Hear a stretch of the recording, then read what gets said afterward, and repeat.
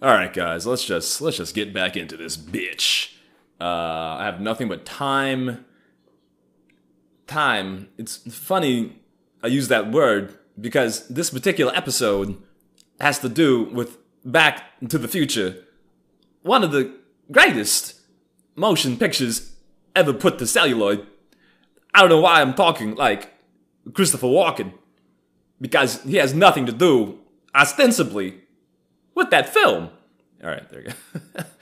I was just watching one of those like fan trailers for what Back to the Future 4 could look like, and for some reason they have Michael J. Fox as he is now talking about the. All right, I'm done with my impressions.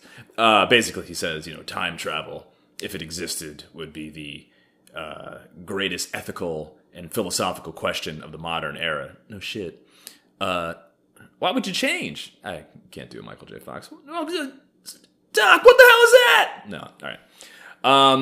But I bring this up because I remember as a little boy, I loved Back to the Future. My mom took me to Universal Studios to the Back to the Future ride, and I remember, waiting online for that ride was almost more exciting to me than the actual ride itself. I think we went on that ride like 5 times when we were at Universal Studios when I was, 7 or 8 or whatever the hell it was. And just the art direction and the set design of the ride, I think it's the Time Institute, they called it. Like when you're waiting online, you're going through these, this like science center, and they sort of created it as Doc Brown's Time Travel Institute. And there's just all these little TV panels and set decorations that you could kind of lose yourself in. And it just all felt so goddamn real. Yeah, and I just remember loving that ride. And then at Universal Studios, I'll never forget it. And I talked about this with my therapist. We were at the gift shop, and I only had $12 to spend on incidentals. My mom was very pragmatic, and she gave me a amusement park allowance. And I saw this Back to the Future toy, the DeLorean that had this little it would raise up off the ground, spin around, the lights would go off, make noise, and it would go back down to simulate the hovercraft anti-gravity version of the vehicle. It was super cool, but it cost $12, and it was all of my money. And I sat there staring at it, debating, being like, I really love Back to the Future. I really want this toy, but if I spend the $12, I won't have any more money for the rest of the day here. And I spent like 10 minutes, and finally my mom, like fed up, just grabbed it and took my money and bought it. And she made the choice for me. And I'll never forget it. That bitch robbed me of my utility and freedom. But at the same time, it's ultimately what I wanted. And that's its own deep-seated psychological, the implications of that. Your mother making a choice for you. God, does this guy have mommy issues or what?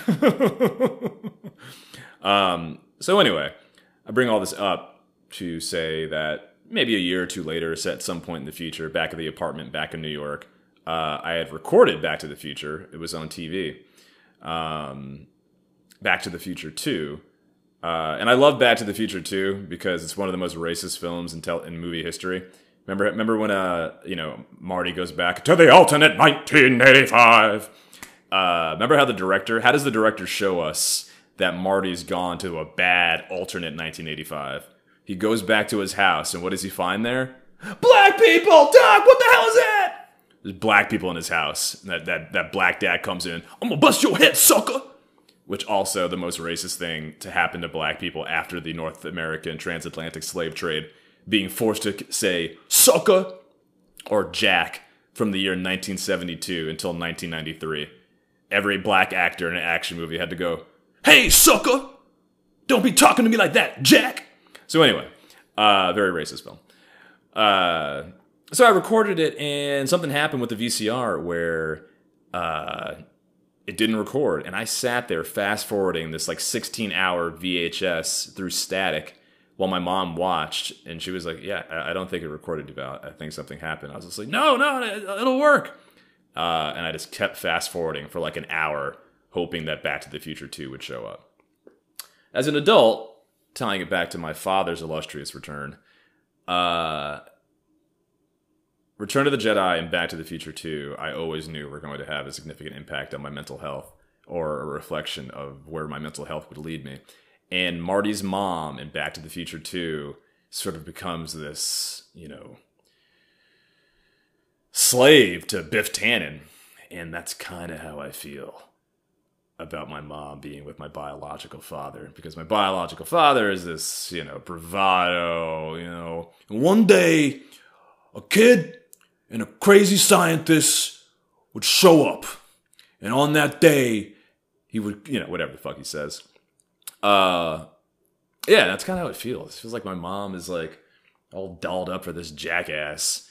And yeah, it just feels like, I don't know. So anyway, I was watching Back to the Future today and it like hit me. I was just like, why is this shit affecting me so much? And to envision my sort of,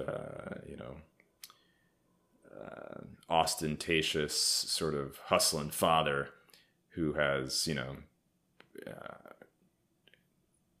cocooned my mother.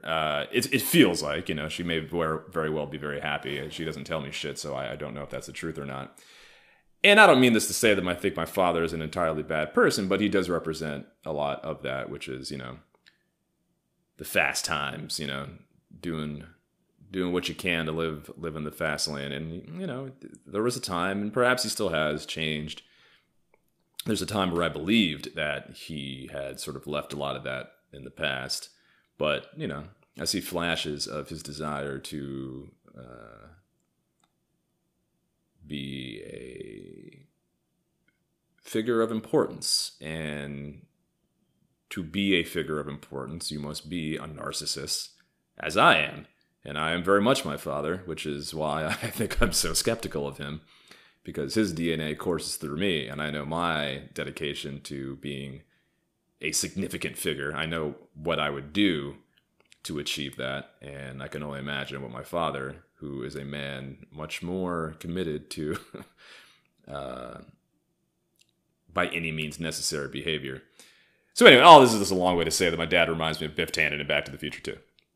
And my mom just reminds me of her just sort of when she's just sort of captured. What is that scene? Let's pull up that scene real quick. He's just like, Lorraine, Back to the Future 2, Biff. Let's see here. Oh yeah, here we go. Nah, this fucking ad. Shut the fuck up. I don't need an online degree.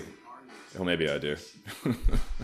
Sitting here on a Wednesday afternoon, talking into the old microphone. Okay, here we go.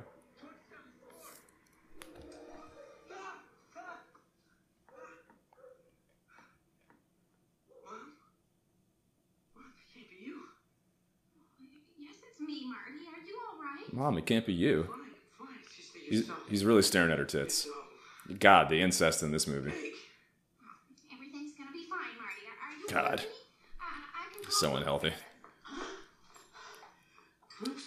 And their house kind of looks like it's a a lot of sequins and tacky gold. Here we go. Here's my dad. Yeah. Wait. Yeah, wait. This is my dad. This is. Yeah. He scared me off, and this is what happens. My father. You're supposed to be in Switzerland, you little son of a bitch. My father. Did you get kicked out of another boarding school? Damn it, Lorraine. Do you know how much perfectly good dough I've blown on this no good kid of yours, huh? So, my dad's like the hood version of this. We're the hood version of this. You're supposed to be in LA, you little son of a bitch. And he's not quite like that. I mean, I definitely rejected him before he rejected me, but I just anticipated his absorption. And because that's it. Like, I'm a compelling guy. I'm a persuasive guy. So I know when I sense another persuasive guy who I have no choice but to deal with, I'm like, well, this isn't going to work because I don't absorb. I do the absorbing. So two absorbing men cannot absorb each other. Does that make sense? So yeah, my life just feels like Back to the Future too. And my mom is just like just quietly going along with it, and that pisses me off even more. What the hell do you care? We can afford it. At least we can do with all that money to provide a better life for our children. Hold on 1 second. Let's get this straight. Marty, it's your kid, not mine. Now, my father definitely doesn't believe that. He believes definitely the exact my life is such a fucking shit show. Because my stepdad... Oh, God, this is so exhausting. I guess it's time to go back to therapy, huh, guys?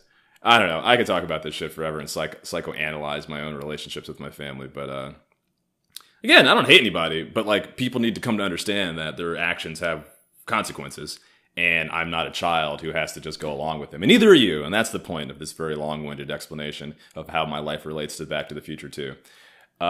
You don't just have to go along with people's bullshit just because they're related to you or you've known them for a long time, but it's very difficult to challenge them and bring these issues to light because they're very uncomfortable, they're very emotionally exhausting, and they're not always pleasant, and the outcome is not always pleasant either.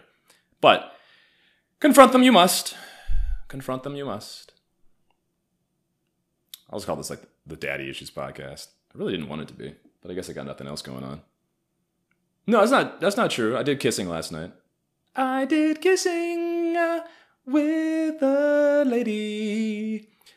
I did kissing and it was alright. It was safe. We had masks on. No, we didn't. Alright. Anything else, Duval? Alright, yeah, I'm just gonna do this shit daily for my mental health. Okay, guys. You have fun, and I'll see you tomorrow on the Ouch My Daddies podcast, where you come for help, but you leave with a great roast beef sandwich.